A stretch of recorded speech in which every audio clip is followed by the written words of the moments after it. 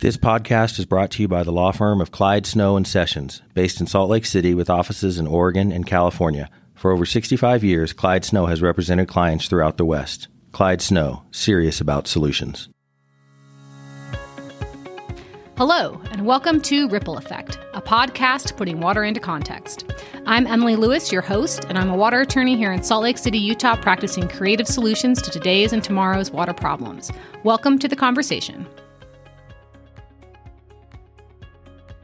Hello, and welcome to Ripple Effect, a podcast putting water into context. I have with me today Elsif McDonald, who is the Senior Sales Manager at Plenty, which is an indoor vertical farming company based in San Francisco. And pretty much since the day I started this podcast, I've wanted to have Elsif on because I think that this is such an exciting and unique attribute to agriculture and really is a key component to our discussions about what agriculture looks like in the future and something that I think would be a good concept to explore and start to tease out here for Utah and the other Western states. So Elsif, if you could you just kind of give a brief introduction to kind of who you are, what your position is at Plenty, and kind of what the day-to-day operations of kind of what you do in your position and kind of the mission of your company? Sure. So it might help if I give a bit more information on the company overall before diving into the day-to-day. But basically, we're a fully indoor automated vertical farm. We use a hydroponic system, which just means recirculating water, and we're really able to use a lot less water and land because of the way we're growing. And right now we've launched our first commercial farm in South San Francisco. And so I'm based here and I work with our customers day to day to just make sure they're getting the products they need. I work closely with the farm and our fulfillment team to just make sure everything is going smoothly and customers get what they've ordered. And right now we're selling leafy greens, so products like baby kale, baby arugula, and then some more unique blends as well. Long term, we're hoping to bring products like strawberries and tomatoes and legumes to market. But right now we're just focused on leafy greens. All right. Exciting. And so can you give me a little history about, how did you come to this particular company and kind of how did you get involved in this operation? Yeah, so I actually started with a company called Bright Agrotech, and that was 6 or 7 years ago. So it was quite a long time ago. And when I started with Bright Agrotech was focused on just selling this vertical growing technology to customers utilizing greenhouses. So we started in Wyoming, and in Wyoming, it's obviously not always cost effective to be growing year round. And when you're heating a greenhouse and trying to be efficient, it doesn't make sense to just be utilizing one horizontal plane of production. And so by going vertical, you're able to get more plants per square foot and utilize the resources you're already paying for, like the heat or cooling in the summer. So we started as primarily using this technology, a much more rustic version of the technology in greenhouses and selling to farmers who are trying to make their operations more effective. And then over time, we realized there's a demand to bring this technology indoors. And so we started doing that with Bright Agrotech. And then 3 years ago, we were acquired by Plenty. And so since that acquisition, I've transitioned from working with small farmers to now working with retailers and getting these greens to market. Awesome. Very exciting. Yeah. And plus, Wyoming is the best state. Let's just say it out loud. Awesome. So for someone who is new to vertical farming and the concept of vertical farming, could you give kind of just like, if you were just to pick a sample project and a sample operation, what are we looking at? Like, what would that look like if I walked into the facility? What kind of things are happening? How many people work there? Obviously dependent on the size of the operation. Paint a picture for what an indoor farm using vertical farming looks like. Sure, I will do my best, but I will say that if you're able to just Google Plenty and Tigris, they're really great pictures of the indoor farm because it's hard to do it with just words. But when you walk in the farm, there's basically towers of greens. So you basically walk through an aisle of greens, and in the center of those aisles, there is lighting. And then we also have robots in the farm that help us with some of the harvesting and planting activities. So you see some of the robots as well that are a little bit removed from the grow space. And then I mentioned before, the system is hydroponic. So we have water tanks set up, and that water is recirculating through the walls of plants. Basically, the plants take the water and nutrients they need. Anything that's not being used by the plants goes back into those water tanks and recirculates again. So we have the water, we have the plants growing, and then we have the robots that help keep the farm running. And then you mentioned too that there was also a light source. What kind of light source is that for the plants? Yeah, so we just use an LED light, and it's one that we've built custom to what we're doing. Since the way we're growing is so unique, we've also built out that technology to work in the most efficient ways possible. Awesome. I'm so excited about this. So we have kind of a picture of what a operation might look like. Can you kind of tell me about, I mean, I heard several things in there right now about kind of like what your impact is from an operation like that. Because, you've got LED lights that are low energy, you've got recirculating water. Can you kind of tell me what a vertical farming operation would look like compared to, a traditional agricultural operation that's generally outside and outdoors? Yeah, so I mean, the biggest difference is the amount of control we have over the environment. So not just light and water, but also heat and all the other factors that can be somewhat out of your control when you're growing outdoors. It's much more, we describe like outdoor agriculture as like running a manufacturing plant that you don't have control over, whereas indoors, we have that precision, which makes the plants happier. We're able to not use pesticides, and we're getting product from seedling out to harvest in 10 days. So we're able to move product through the system pretty quickly. Whoa, 10 days. That's very short. Yes. Yeah. And so I'm assuming then it's like a 24-hour growing period then, like your lights run all day and all night. It depends. Not necessarily. I mean, plants do like a little bit of rest, but they can certainly handle a lot more daylight than they get outside. Okay. So what kind of yields do you get in a production like this? Can you give us a comparison of kind of like what you would get on a traditional farming versus kind of what you would get in the space that you'd have for a vertical farm? Yeah, so obviously the actual yield numbers will vary depending on the farm, but generally speaking, we can compare the amount of product we will get out of one of our farms. If you look at a soccer field growing, let's say it's growing kale or another leafy green, we can get that same amount of product that you'd be able to get from that size of field per year. We can get that same amount of product out of just the footprint of the goal.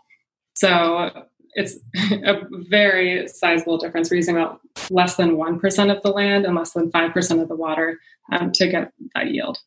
So wait, say that one more time. You're using less than 1% of the land and 5% of the water to get the same yield. Yep, as compared to traditional agriculture. That is crazy. Is there any kind of nutritional difference in between the two? I mean, I don't know. Is there any other reason that? It's pretty hard to study. I mean, what we do know, just based on other studies people have done, is that nutrition degrades over time. So if it takes 7 days for a product to get from the farm to the shelf in the grocery store, you might be getting, 50% of the nutrients as opposed to when it was just picked. So our focus is on getting product from the farm to the shelf as quickly as possible. Awesome. So that leads me to my next question. Who are your clients? Like, who is the target audience for operations like this? Where do you see this fitting most in? And, as now you're working more on the retail side, and I don't know if retail is the right side, on the customer service side, who are those folks and what are they really looking to do? Yeah, so we have, I guess, two customers in a sense. One is the retailers. So right now we're selling primarily through retail here in San Francisco. But of course, the end consumer, who is the customer of our customer, is also important in what we do. So the person who ends up eating our product cares a lot about how environmentally friendly we are, the fact that we're not using pesticides, and then flavor is a really big thing as well. We're able to focus on plants that bring out more flavor and may be harder to grow in the field, and we can bring those to market. And so if that end consumer, we're addressing what they are wanting out of the product, that also addresses, what our customers are looking for. But in addition to the flavor and pesticide-free, customers also care about shelf life as well. And we find that because we're able to get product from the farm to them so quick, they have more time to sell it and more time to get that to the end consumer. All right. And are you envisioning, what other, do you have one farm in operation now, or do you have other operations around, or what's the scale of Plenty right now? Yeah, so we have one commercial farm in South San Francisco. And so that is our only farm right now where we are selling product to market. We are planning to build out a farm in Compton in this next year as well. So that is in process. And then we do have one R&D facility in Laramie, Wyoming. So that's where our plant science team, and that's where a lot of our research happens.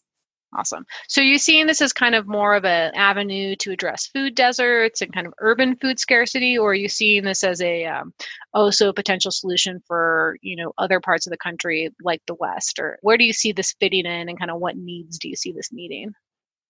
Yeah, there's a lot of needs I see this fitting. One, we can just bring food closer to where people are actually consuming it, so we don't need to ship it thousands of miles across the country. We also, just as a country and globally, are not getting enough fruits and vegetables. So we still need field production. We need other indoor farms. We need to increase the overall amount of fresh produce we are bringing to market. I have a pretty fun stat here, actually. So people in the US eat more fruits and vegetables per person, but it's still only half of what's recommended as part of a healthy diet. So, and aren't they mostly potatoes? I read a terrible stat once. So we eat a lot of vegetables, but when you take out potatoes, it's like minuscule. Yeah, potatoes and onions, I think, are a large set of that. Well, Idaho's the second best state in the union. Okay. So tell me, who are your partners that you partner with? Do you come in? I mean, because I'm assuming if you're looking for the end user to be excited about the product and engaged in the product, it's hard to just come into a community, sight unseen. So do you suss out partners like the Compton project? Like, are you looking for people who are already in the community working on local agriculture, and this is a supplement to that? Or how do you kind of find and suss out where you want to put a project? Yeah, so with Compton, we've worked really closely with that community to understand what the needs are there, understand the role agriculture plays in that community. Compton actually is a very agriculture-focused community.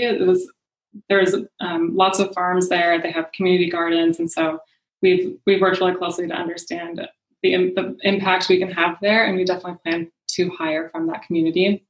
Mm-hmm. So, I mean, more generally, where we pick farms is just going to be where we see market opportunity, and especially, the first few farms, we've announced Compton, but we're looking really broadly at what customers are there, what the current supply is, and trying to figure out how we can add value to different cities, both in the U.S. and then eventually globally as well.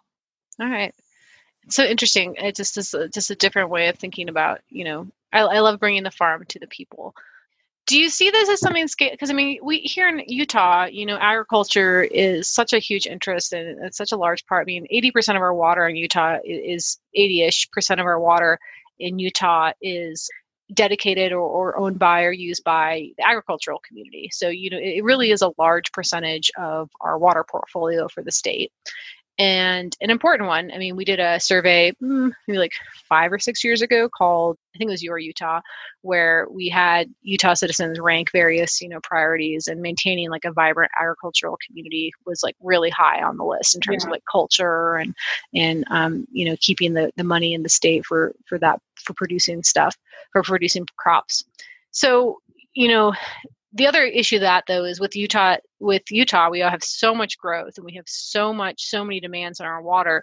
I do think agriculture is looked to as kind of the bank for future water resources, and moving water out of agriculture and into municipal or industrial or in-stream flows and environmental.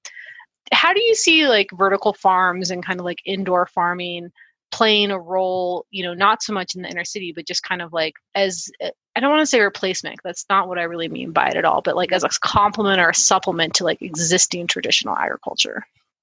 Yeah, I think it'll long-term be this balance of, what makes sense to grow indoors, because we're not going to be growing apples indoors, or, I don't know if we could ever grow potatoes indoors. There's certain crops that just are not a natural fit right now, at least, to indoor farming. Like leafy greens are a very easy plant to bring indoors. And so I think there will be probably a transition over time of what crops can grow well and efficiently indoors. And things like leafy greens do use a lot of water. And when you're shipping them, it's 90% water. So you're basically just shipping water around the country. Mm-hmm. So I think it'll start with the products that are easy to grow indoors, make sense, and we can use the land for crops that don't grow well indoors. And then over time, hopefully we can grow more indoors and outdoors, because we just are going to have a real supply shortage potentially in fresh produce if we're not utilizing all of these different systems and lands efficiently. Mm-hmm. So leafy greens, what other kind of crops are well suited to indoors? Yeah, so right now we're primarily focused on leafy greens, but things like fruiting crops like strawberries and tomatoes also have potentially even legumes, but strawberries are high on our list to bring to market as those do pretty well indoors. And strawberries are tasty. Yes, and indoor grown strawberries are very tasty. Yeah, for sure. Can you tell us a little bit about what your exposure is to, other systems? Like you have your system with the robots and the vertical, I don't know if you call them troughs. Like what do you call them? Like vertical stations? Towers is how we usually just refer to them, because they're just, tall vertical structures. But there's also, so within controlled environment agriculture, there's other types of indoor farming technology as well as greenhouse technology. And, in greenhouses or indoors, you can utilize a hydroponic or aeroponic system, and the different ways you can grow in those environments and with those systems is different. So what's an aeroponic system? So there's aeroponic systems, there's aquaponic systems. Aeroponic systems are where you're basically misting the roots of a plant with water and nutrients. So there's different types of technology that utilize aeroponic watering for the plants basically, but yeah, it's just little misters that hit the roots and make sure plants are getting what they need. Do they have a solution that has nutrients in it, or is it just water mist? It's basically just water and nutrients. And so depending on what you're growing, just like in the field, you're going to tweak the nutrients you're giving the plant to what the plant wants. So like tomatoes want something pretty different than lettuce. So the water, is just a way to hold those nutrients and bring them to the plant. Okay, great. So, and then, so it's aeroponic, and then you mentioned aquaponic. Yep. Which is the same as hydroponic. So aquaponics, a little bit, it's different. So aquaponic is where you're using fish waste to get your nutrients for the plants. So it's a lot more water volume in the system because you need to have space for fish, and you'll use like tilapia. Some people I think use like trout, and there's different fish you can use. But their waste is what provides the nutrients. Those can be, we actually with Bright Agrotech did run an aquaponic greenhouse and sell via CSA in Laramie. And those are a little bit harder to handle. They're great for greenhouses and smaller operations, but at a large scale, you're basically having to deal with two living systems, both keeping the fish happy and the plants happy. So it can be a little bit harder to balance. Yeah, I can see that. And then hydroponic is just solely what you're saying, just water. And then, it sounds like you get a recirculating system for the water. Once it's been applied, it's kind of brought back into a system and then reapplied again, essentially. So you're pretty much consuming all of the water that you would apply to the plants just through multiple cycles, right? Yeah, exactly. And then the different technologies that can be used in a hydroponic farm, either, orient the plants in a horizontal or vertical way. And then there's typically some sort of media that's used to kind of keep some of that moisture close to the plants. So it can be dirt or, a different, like a cocoa core or something like that just helps retain some of that moisture and nutrients so they're readily available. And then that water is recirculating as well. Awesome. So is that water typically just like a municipal connection? Are these plants just like you're just on the San Francisco water. You're just like an institutional water user, like a school essentially on a municipal system. Yeah, basically. There's nothing that, special that needs to needs to be there for us to be able to use that water. Of course, we're adding nutrients and doing some filtering and things like that. But we just use the city water. So you mentioned when you had the kale example that you use 5% of the water that a traditional agricultural field would use. In your facility, do you have an idea of how much water, how big is your facility in San Francisco? And then second, do you know how much water it takes to support that facility? Yeah, so I don't have the exact numbers on how much water we're using at the farm right now. The farm where we're at, we've had a few evolutions of the technology. So it's our headquarters. It's where we're, testing out new technology and also getting product to market and just learning through that as well. Mm-hmm. So the actual water usage would change as our technology improves as well. And then, sorry, what was the second part of your question? Just what the size of the facility is, like how many square feet, or how big are we talking when you talk about your farm? Yeah, there's the whole building is 100,000 square feet. There are a few other companies in there. We have storage space, we have office space. So the building is big, but the farm is just taking up a portion of that building. Okay, that's not a huge footprint actually for commercial space. No, it's not. But we don't need to use all the space. Just because we work it so effectively. So with that facility, what is your yield like? Like when you are selling, do you sell directly to grocers? Do you go through CSAs? And then what kind of volume of produce are you guys creating? Yeah, so it's all going directly to retailers. If you go to our website, you can see how many stores we're supporting now. And we'll continue to bring on more stores throughout this year and next as well. So we're still very much scaling up the farm here. Oh, that's so exciting. You mentioned a few moments ago that you've been tweaking your technology and as you go. What are what have you learned? What are you learning along the way while you guys are doing this? Yeah, there's no shortage of lessons. I mean, if you would just look at the equipment we were using at Bright Agrotech and then compared to where we are now, it's pretty extreme, the evolution in both just the growing technology, but our understanding of what the plants need in that environment. So it's almost like relearning what plants really want, because in the field we're just doing our best to react to the elements we're given and the things that you have to deal with whether you want to or not. So in an indoor environment, it's really interesting because there's just so much more to learn about. Even like you said, mentioned with the lighting, like how much lighting does a plant actually want, and how much light is too much, how much light is not enough. So we're learning more and more every day, but there's still so much we can learn now that we have control over all those aspects and ways to record that data and learn from it. Mm-hmm. And so who are these people who are doing that learning? What kind of people do you employ at the farm? Yeah, so our company is primarily made up of engineering and plant science. We do have a big farm team as well. So even though the robots help, we do have a lot of people in the farm every day and helping keep an eye on the plants and bring that product to market. But yeah, plant science, engineering, and then the farm team is definitely the majority of our company. Okay, so how many employees do you have with your operation? Is this like a 10-person operation? Is this a 25-person operation? How many people does it take to run, farm in the middle of San Francisco? Yeah, so we're actually up to over 300 employees as a company, but those employees are spread out across both Laramie and San Francisco and are definitely not all involved in the day-to-day operation. Long term, we want to scale our technology to markets around the world. And so there's a lot of work on the engineering and plant science side to make sure the technology can scale and we have plants that can thrive in these indoor systems. Oh, that's a lot more people than I thought would be involved. Yeah. Yeah. A lot. So then if you have 300 employees that are kind of, keeping tabs on the operation and how it's evolving, what do the robots do? Yeah, so our farms will always be a combination of technology and people. The robots can do some of the simpler things in our farm. They help us with harvesting and planting.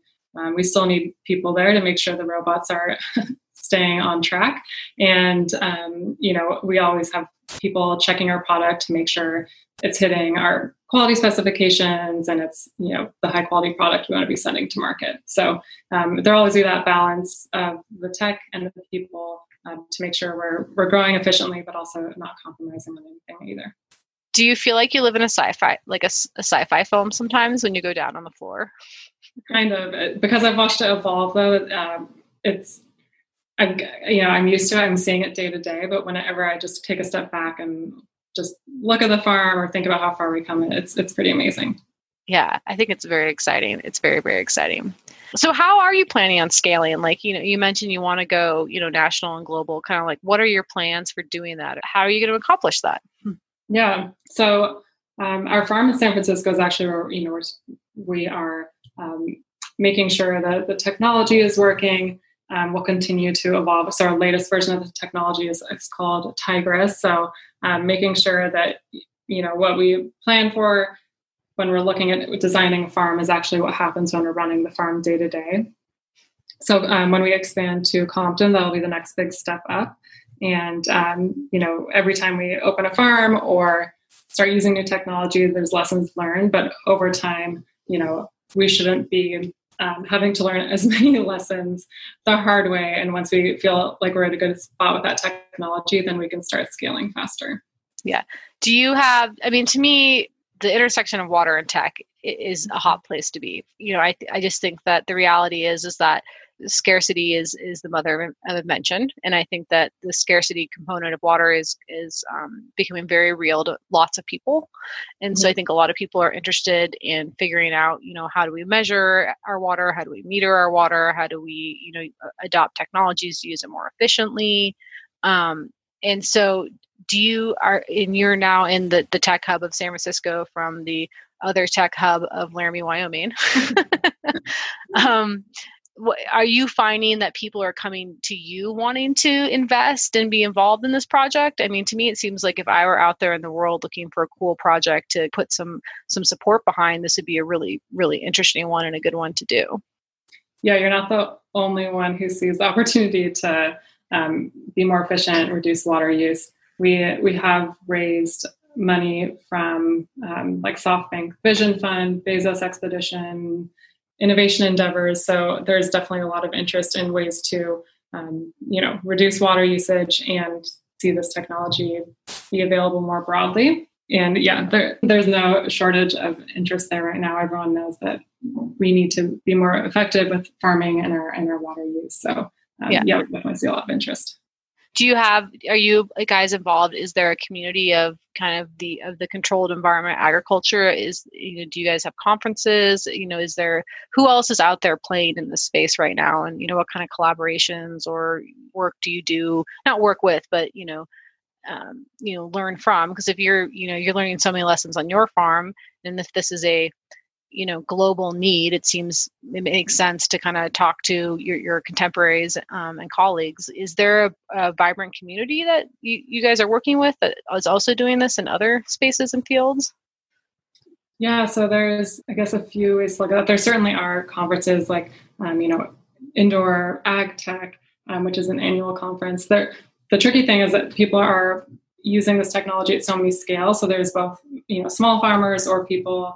Like with Bright Agrotech, we worked with a lot of people just trying to grow food for their family in a small amount of space. So there's, anywhere from people using technology like this at their home all the way up to the scale we're talking about. There's definitely collaboration in different areas, with companies at a larger scale. But the technology is different enough. There are things like food safety that we can all align around and make sure that we're doing what we can to educate consumers on why the products are safe. And so there's certain things like that are true across indoor farms. But when it comes to, how we're saving water, the systems are pretty different. And it is more of a proprietary topic, I guess, the technology that's being used and everything. So there's less collaboration when it comes to those specifics, but certainly collaboration around educating consumers and customers around the benefits of these systems. Yeah, I think that makes sense perfectly. I know, because it's So Vertical Harvest in Jackson Hole, I follow on the other technology platform called Instagram. And I think that is one enterprise that has done just a fantastic job of promoting their mission and promoting kind of the concept and being in a location like Jackson Hole where there's so many people who are already coming through that space. It's such a great introduction to kind of some of the concepts of, controlled environment agriculture. It's exciting to see it gaining kind of a traction, like a public face traction in a sense that it's exciting. People get excited about it. Yeah, there's a lot of really cool projects. That's definitely one of them. There's, there's so many cool applications of the technology, and that's why it's really exciting. Is someone can be growing produce in a shipping container in Alaska or in an old warehouse in Alaska. There's a lot of ways to utilize spaces that may not have normally been utilized at all. Like Vertical Harvest in Jackson, just on the side of a parking garage. So it's really cool to see how people are utilizing this technology in ways that we could not have before. Yeah, and will continue to think about and evolve. Yeah, definitely. Cool. Well, Elsa, those are kind of my primary questions for you. Do you have anything else you'd want to add, or something that strikes you fun and interesting about what you do, or that you would like kind of listeners to take away?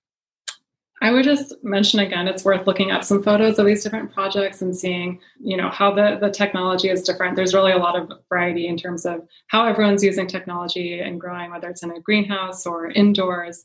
And so it's pretty cool to just see how it's evolving and how far we've come in such a short amount of time. And I'm just excited to see how things continue to evolve over the next 5+ years, because the progress we've made in these last 5 to 10 years is really amazing. Yeah, I concur. Well, 1, I think what you're doing is great. 2, I'm really glad that you could share it with us. And 3, I agree that I'm excited to see what happens in the future. Yes, it's going to be fun. Totally. Cool. Well, thank you so much, Elsa. And we might have to check back in and see how things go in your Compton facility going. Yeah, that sounds good. Thank you so much for having me. Nothing said in this podcast should be taken as providing legal advice or as establishing an attorney-client relationship with you or anyone else. Thank you for listening.